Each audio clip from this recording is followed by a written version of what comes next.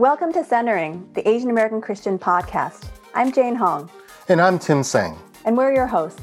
This season, we're focusing on the history of Asian American Christianity and the ways it can help us understand our present moment. Thanks for joining us.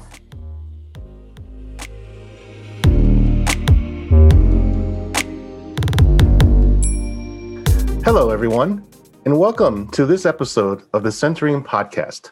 My name is Tim Tsang. Buckle up. My co-host Jane Hong and I will be your drivers as we travel the highways and byways of Asian American Christian history. So many hidden secrets for us to explore. Now, I'm a historian of Christianity, a pastor, a dad of 2 adult sons, a husband. We celebrated our 35th anniversary last year. And I'm also on staff with the graduate and faculty ministries of InterVarsity Christian Fellowship USA. Jane? Hi there. So I'm Jane Hong.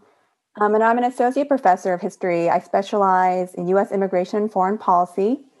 Importantly, I am not a pastor, but I am an academic who's interested in Asian American Christian history, writing a book on it. I'll talk more about that at some point, I'm sure. I'm the child of Korean immigrants and the newish mom of a daughter. And my hope is you will not hear her in the background. So Grace Gao is professor of ethics and director of the Center for Sexuality, Gender, and Religion at Claremont School of Theology. First, just wanted to kind of set the stage and intro our topic for today. So there's been a big question in the air, again, these past few months since May, since George Floyd was killed by Derek Chauvin of the Minneapolis Police Department. Black Lives Matter, this is not a new movement. This is not something that just happened in 2019 or 2020. It goes back many years. And the struggle for racial justice, is a very long-standing historical struggle. The question that has been, I think, on the minds of many Asian American believers is, do Asian Americans have a place in these racial justice movements? And if so, what is their place? We often think about how racial justice is framed in America and in American history. It's often the conflicts are framed as black and white. And there's good reason for that. Obviously we know the historical legacies of slavery, for example. And when we think about the Black Lives Matter movement, this is a movement that really arose because Black lives were being threatened by law enforcement and just by systemic racism in American society. But I think when Asian Americans think about where they fit, it's really not clear sometimes. And I think some of the conversations that I saw and that kind of set the stage for our conversation today are conversations around things like Asian American complicity. I think I saw a number of articles written by largely East Asian Americans talking about kind of the extent to which Asian Americans participate in anti-Blackness. And I think some of these pieces were centered around the figure of Tu Tao, who was the police officer, also in the photographs, right, who was standing guard and preventing bystanders from intervening when Derek Chauvin was in the process of killing George Floyd.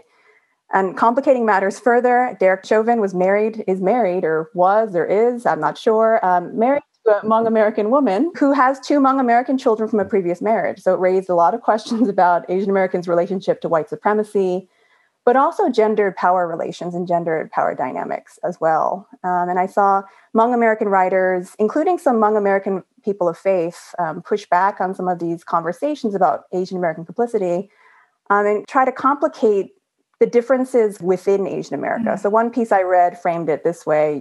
The question I think the writer asked was, what does a Minneapolis-born child of Hmong refugees who grew up in neighborhoods alongside Black communities, what do they have in common with a 4th-generation Chinese, Japanese American living in affluent California suburbs, right? So, or to use my examples, like Northern New Jersey, thinking about these differences within Asian America.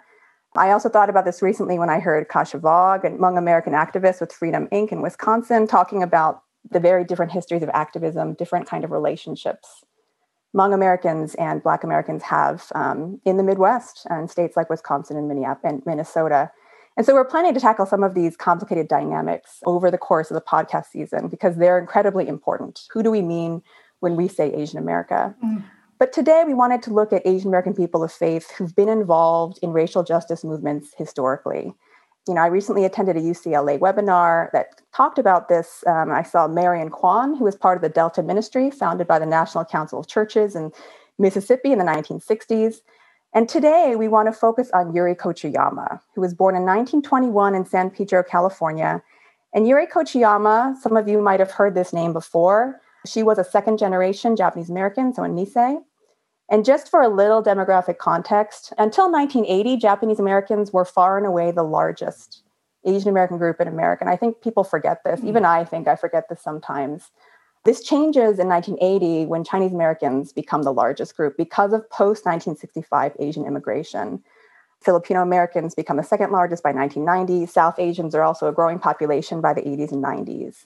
But when we're talking about pre-1965 Asian America, numerically, Japanese America really is the largest community. And so Yuri Kochiyama was part of a very large and thriving Japanese American community. And interestingly, she's born in California, grows up on the West Coast, but spends a lot of her formative years also on the East Coast. And so we could talk about that as well. But we invited Grace Gao today, and we're so happy that she's able to join us. And we invited Professor Gao because she wrote a chapter on Yuri Kochiyama for an edited collection titled Can I Get a Witness? 13 Peacemakers, Community Builders, and Agitators for Faith and Justice, published by Eerdmans in 2019. And as the title of the book suggests, she was interested in this relationship between Kochiyama's Christian faith and her lifetime of activism. And so thank you for being here, Professor Gao. Thank you for the invitation.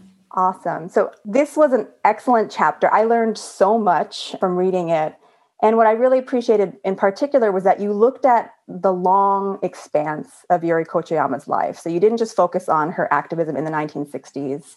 Very famously, Yuri Kochiyama, right? She is the woman, the Asian American woman who's holding Malcolm X's head when he was assassinated, right, in 1965. And I think that's how most, if academics I know about her, and many of them do, that is kind of the image that sticks in their minds. But there's so much more to her life. And so I think you really were able to paint a picture of her longer life. And so maybe to begin, could you just tell us about Yuri Kochiyama? Who was she?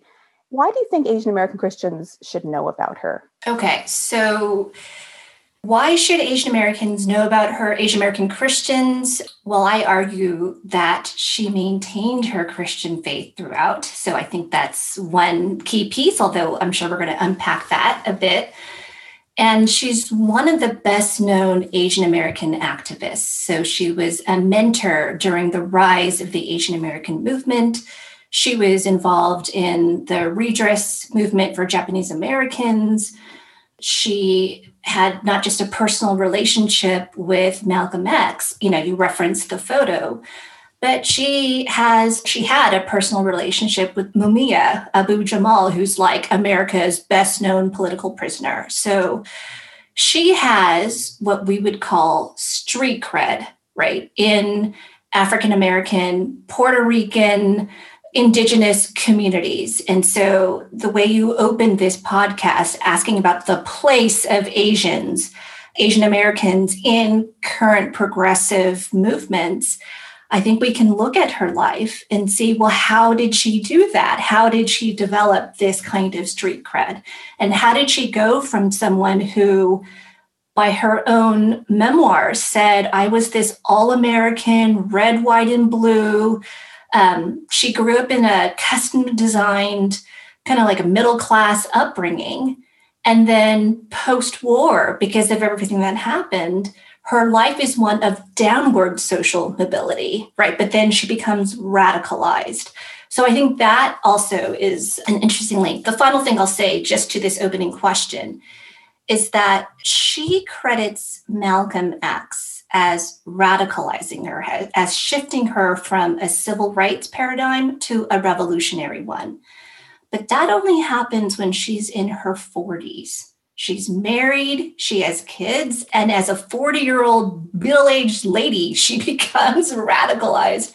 And so as I was doing research for this book, I had like a deep affinity. I was kind of thinking through, oh my God, could I have done that? Could I have dragged my young kids to the marches, not have assigned babysitters, but just drag them to the various protests?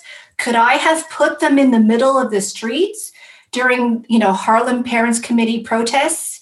The protesters were putting their young kids in the middle of the streets to demonstrate how unsafe the streets were and how they needed cross-lights. So again, I'm happy to unpack what I've just said, but I think she's an important historical figure. And for me personally, she's been very challenging of a model because in reviewing her life, I'm not sure I could have done all the things that she did. No, I definitely hear what you're saying, Professor Gao, because I think Yuri Kochiyama has 5 children. Yeah, 5 or 6. One of them did die in a tragic accident. Yeah, I'm sorry I don't have all the facts top of mind. Yeah, but 5 or 6. Oh, no, all the more reason folks should look at the chapter that you wrote, which is in an excellent, this is a wonderful collection. What you also mentioned, it reminds me of just how controversial and unpopular many of the movements and the causes that she was involved with were during the time that she was involved. And I think that's something that, this is like what historians like to say. It's nowadays we think of civil rights, for example, as like a very, noble kind of quest movement, but it's important to remember how unpopular figures like Dr. Martin Luther King Jr. were during the time. Right. Not to mention how unpopular Black Power movements and Malcolm X were. These were extremely unpopular, very low kind of public positivity ratings. And you're right, it wasn't a popular thing to do at the time that she was involved. And you're right, there was some personal cost involved. And I think that is a great, I think, reminder to us, right? That these things, meaningful activism and involvement doesn't come without a cost. There were tremendous personal costs. So I'll just give you some examples. So feminists like to talk about how the personal is political. She mobilized her Christmas card list. Her Christmas cards were the way she got out the messages about various, this movement or that movement or that movement. And there are some friends who were like, yeah, Yuri, I think we're done. There are some friends who just, and as I say in the chapter, her government subsidized apartments in New York where she housed her kids and her husband became, quote unquote, Grand Central Station. She had this ethic of radical hospitality where if you were an artist or you were a student or you were kind of moving through as a speaker and you didn't have a place to stay, you stayed at Yuri's 2-3 bedroom apartment. In terms of personal costs, that meant the kids would come home and they didn't know if they could sleep in their own bed. A lot of times, Mom, Yuri would just be like, okay, no, you're going to the neighbor's house. Sometimes the kids would double up, or sometimes their space was given up. They would put, in one memorable case, they put a mattress on top of the bathtub to put just another person. So their dining room table was not about food. It was about pamphlets and cards. And it was like, the workstation. So, and if you look deeply, so most of my source material is from Diane Fujino. She's written this, marvelous biography, and there's some other stuff. But they talk about how some of the kids resented what Mom was doing in some cases. And Yuri talks about a difference between the older kids and the younger kids, because the older kids had some normal childhood before Mom was radicalized, but the younger kids did not. And if you look at her life, the younger kids, when they became of age, they got the hell out of Dodge. They moved from New York to California because they wanted some privacy, right? So absolutely some tremendous costs, personally. Well, thank you, Professor Gao. That is true. I think anytime one person wants to make a difference, there's going to be a cost associated. And I'm thinking in terms of her experience in Japanese American incarceration during World War II. How much was that a driver for her future activism? And did that somehow connect her to the Asian American movement?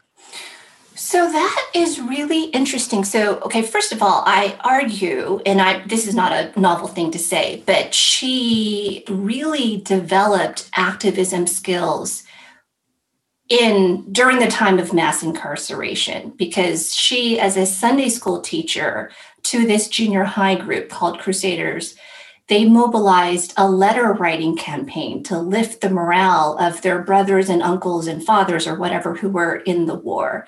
And so this is a massive effort. So she had to organize, she had to get the addresses, she had to get the stamps. She contributed her $8 a month salary to that. So I think that's point number one. But I think you're saying, is it connected to the reparations? It is, but what's really interesting is that post-war, it took her some time to be conscientized. So even though Japanese Americans were forced, so she saw all of the trauma, but she hadn't yet connected it to systemic racism. And it took her post-war experiences of being denied work, or maybe she would waitress for a little bit and customers would complain and then they would fire her, or she would be involved in some like veteran groups. And she was in the South for a bit.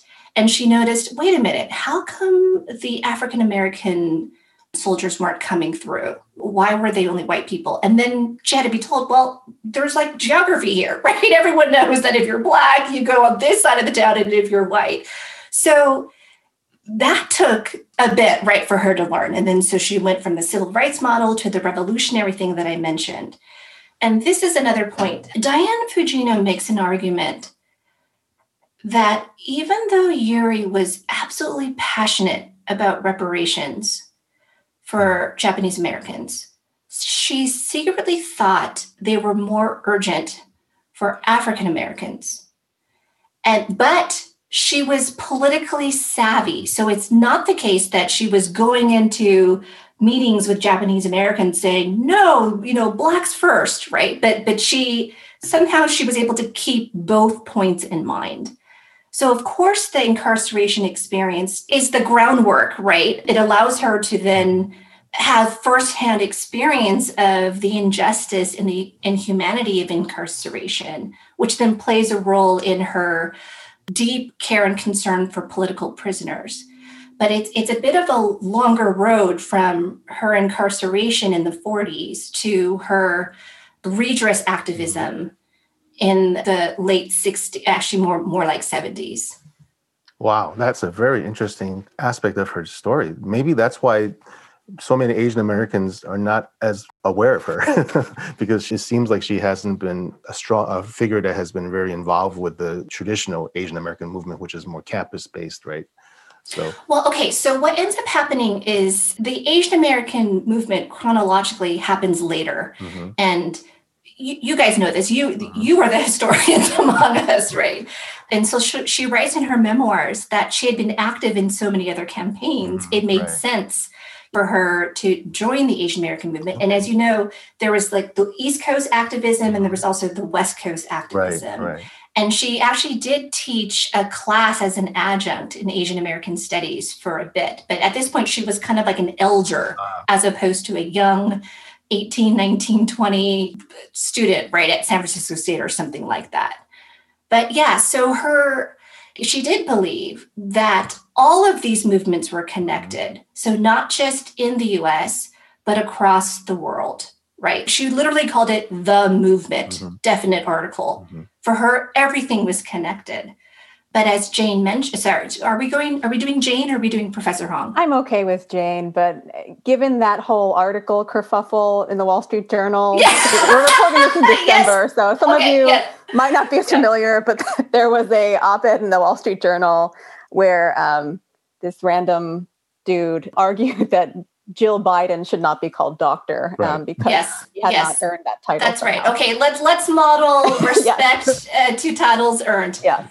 Okay, very good. So as Professor Hong noted, she's been involved in controversial movements. She's an admirer of Maoism. She made some controversial statements about the terrorist attacks of 9/11. Mm-hmm. It's not just from the standpoint of history that we say, oh, they were controversial then, but now we're good. Mm-hmm. I think there are plenty of Asian American Christians who are like, Maoism, I don't know, communism, that's a little scary. And I want nothing to do with Osama bin Laden. Well, that's a great segue into the next question I want to ask. Okay. Unless Jane, Professor Hung, would you like to? we'll figure this out. Yeah, exactly. Dr. Gao. Dr. Sang and I will follow. We'll figure this out. Many doctors in the room, right. Yeah. All PhDs. Yes.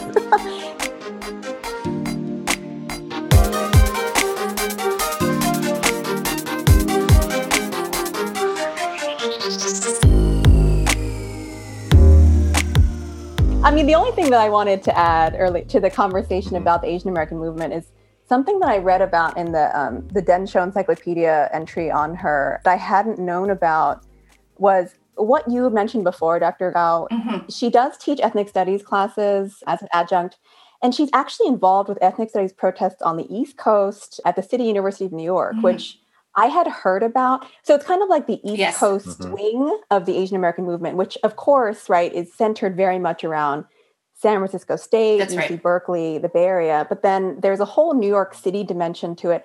And she's also involved in anti-war protests out there in the late 60s, early 70s. So I thought it kind of also reminds us, like I'm from the East Coast, so I think a lot about mm-hmm. coastal differences. And I'm also a product of universities in the Northeast, you know, where people are still fighting for ethnic studies. So I think a lot about these questions of just California versus everyone else. So it's really interesting to see her as this East Coast figure who in some ways bridges some of those movements, as you were suggesting earlier.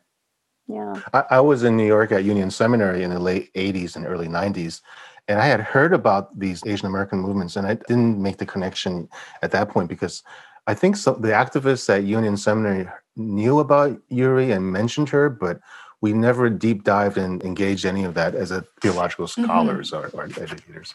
And so I think this leads to the question I want to ask about her faith. And in fact, I think it's a broader question than just her own faith development, because today many conservative Christians are pushing back on critical race theory. They're actually very much opposed to some of what they consider the more militant aspects of Black Lives Matters. And I think that is a big issue for many Christians to address. Mm-hmm. So you mentioned that in your article, in your chapter, that there's a common perception that she moved away from her Christian faith the more she grew in her political consciousness and movement activities. And you argue that that's inaccurate. So could you elaborate a little bit more about how her Christian faith shaped her activism and in her life in general? So she describes herself as very religious when young. And she talks about how various psalms were moving to her and she loved gospel stories. So that's by her own account. Mm-hmm. And she was also someone who wrote a lot of creeds. So even at the age of 18, she had this creedal understanding that she would love everyone and she would not betray her friends, and kind of like I don't want to poo-poo, but it's a bit kumbaya type of thing. Mm-hmm. But the thing is that she ends this creed by saying, "Dear Heavenly Father, help me live it." And insofar as that creedal belief at age 18 was her Christianity, I say she never lost it, because then the rest of her life shows how she is trying to befriend people of all races, of all kinds. She's trying to be loyal, stand in solidarity with folk. As I mentioned before, she taught Sunday school. She was very, very eager to do so. And when she took a class for 3 weeks by the LA Presbytery on how to teach kids Sunday school, and there's something that she learned there that she returned to again and again. You see this in multiple places in her memoirs. And that is this saying something like, it's more important what you teach a child to love than what you teach a child to know. The type of creedal Christianity that someone might be looking for in Yuri, I think you'd have to be a little bit more agnostic about where she lands at the end of her life, right? But insofar she's thinking love is more important than knowledge, so action is more important than doctrine. Mm-hmm. Again, I think you see this with her ministry of presence and her accompaniment and her ethic of radical hospitality. But let me just add a few wrinkles. Number one, in 1971, she becomes a secret convert to Sunni Islam. She dons the hijab. She goes to prison twice a week, rides the bus, is visiting an imam there that she met through Malcolm X's Organization for African Unity. So why was it secret? Well, she thought her family would be upset. And we don't exactly know. Well, it was a period of time where she was doing the visitation and then it ends. But then what happens to her beliefs afterward? We don't really know. That's point one. Point number two is, even throughout her older years, post-1963 activism, she never loses her connection to the institutional church. She continues to teach Sunday school from time to time. She continues to volunteer at random soup kitchens or English as a second language classes in various New York churches. And after a period of time when her husband, he was kind of retired and she had to go back to work full time, she took 2 jobs in 2 churches, a Presbyterian one and then a Methodist one. So there's something about the structure of the church on some level that was meaningful to her, right? Whatever the content of her confessional belief. Yeah. So I don't know if that fully answers the question, but, I've been on Facebook a few times where people have been like, no, she lost her faith and, she abandoned Christianity for Islam. And, this can be a highly fraught question, right? Especially if you're looking for Asian American Christian role models. Right. But it's possible she opens up an ecumenical way of being, or in my line of work, someone like Dietrich Bonhoeffer was talking about a religionless Christianity. I mean, maybe she's approximating something like that.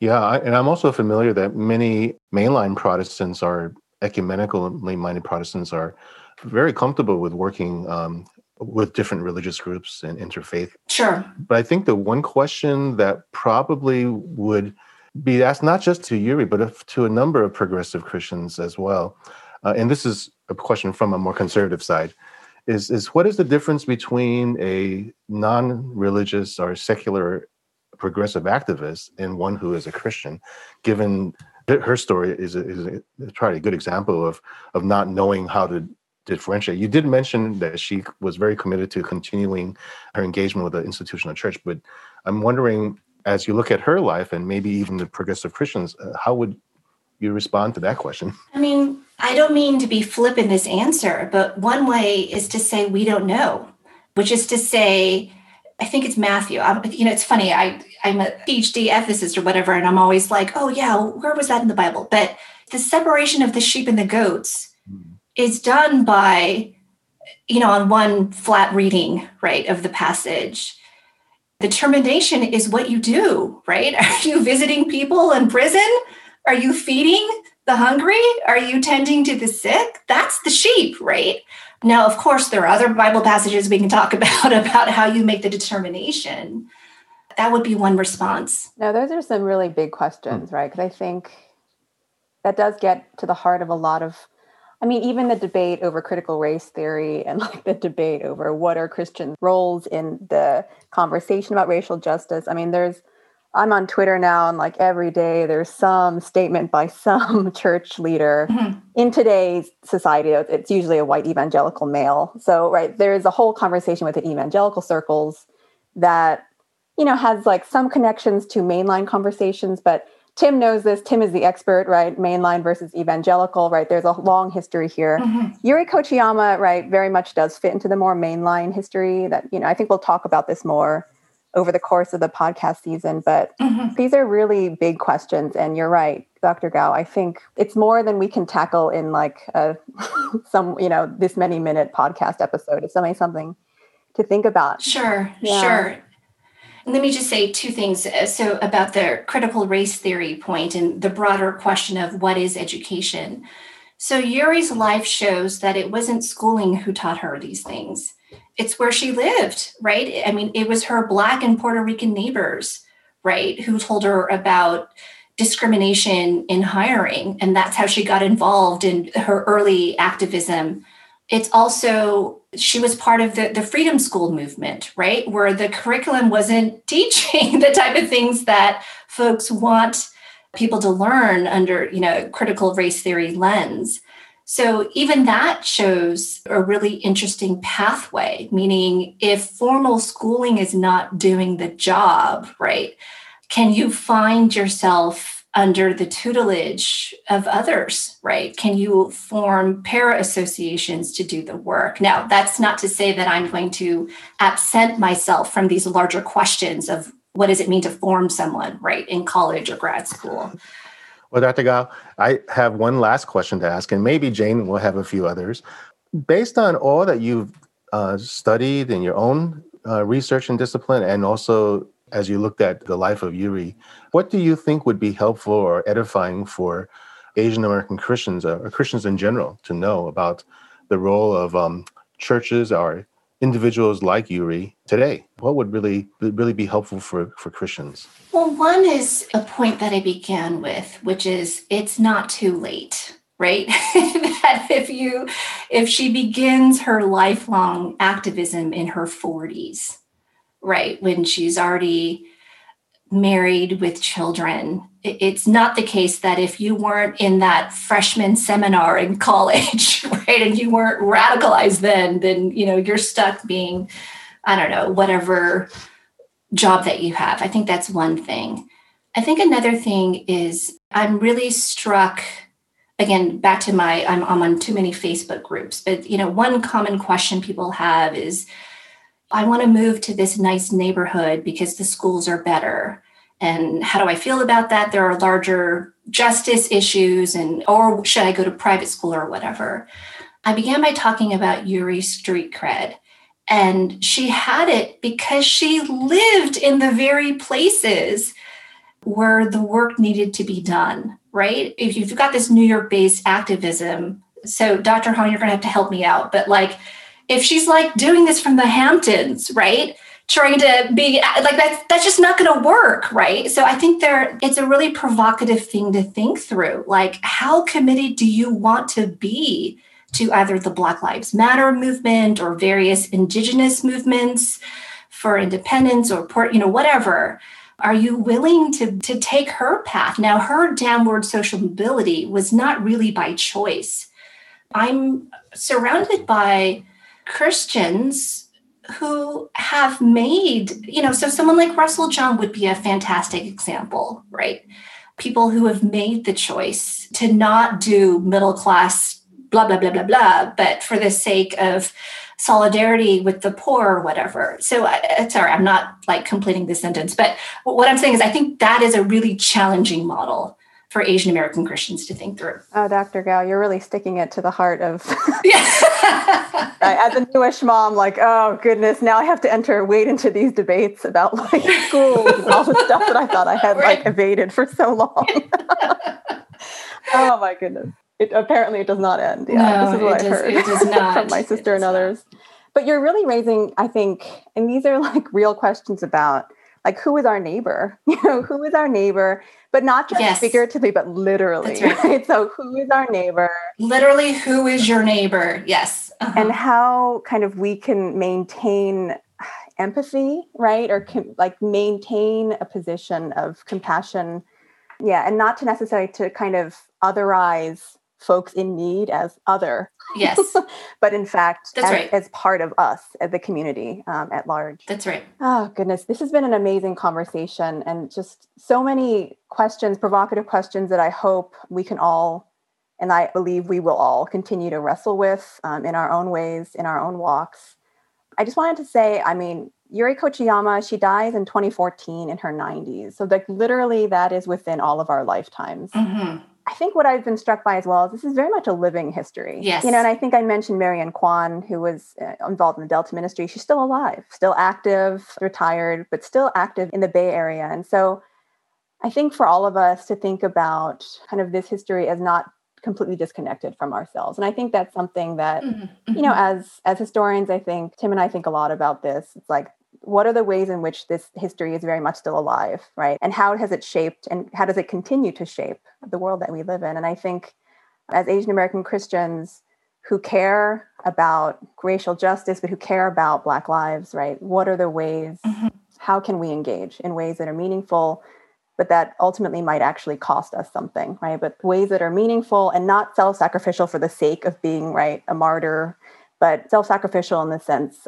in a way that is Christ-pleasing and biblical and loving and all of the things. So thank you so much, Professor Gao, for joining us today and for just challenging us with more about Yuri Kochiyama's life. This has been very challenging for me, but also very encouraging, because you're right. If Yuri Kochiyama can, kind of step it up in her 40s and after with 6 kids, I did go back and check. If she can do it in a 2-3 bedroom apartment, that doesn't give us a lot of excuses not to do something or not to do what we can. Yeah. So thank you very much. Thank you. Wrapping it up, Tim, anything that you want to add before we end for today? Just to thank you, Dr. Gao, because it's for so many young Asian American Christians who are looking for examples to emulate. I think you and Yuri are good examples for us to consider. Oh, what a nice thought. Thank y'all. It's been fun. Thanks for joining us for another episode of Centering, the Asian American Christian Podcast. You can listen to Centering episodes at soundcloud.com/Centering Podcast or your favorite podcast apps. Go in peace, and remember that God loves and embraces all of who you are.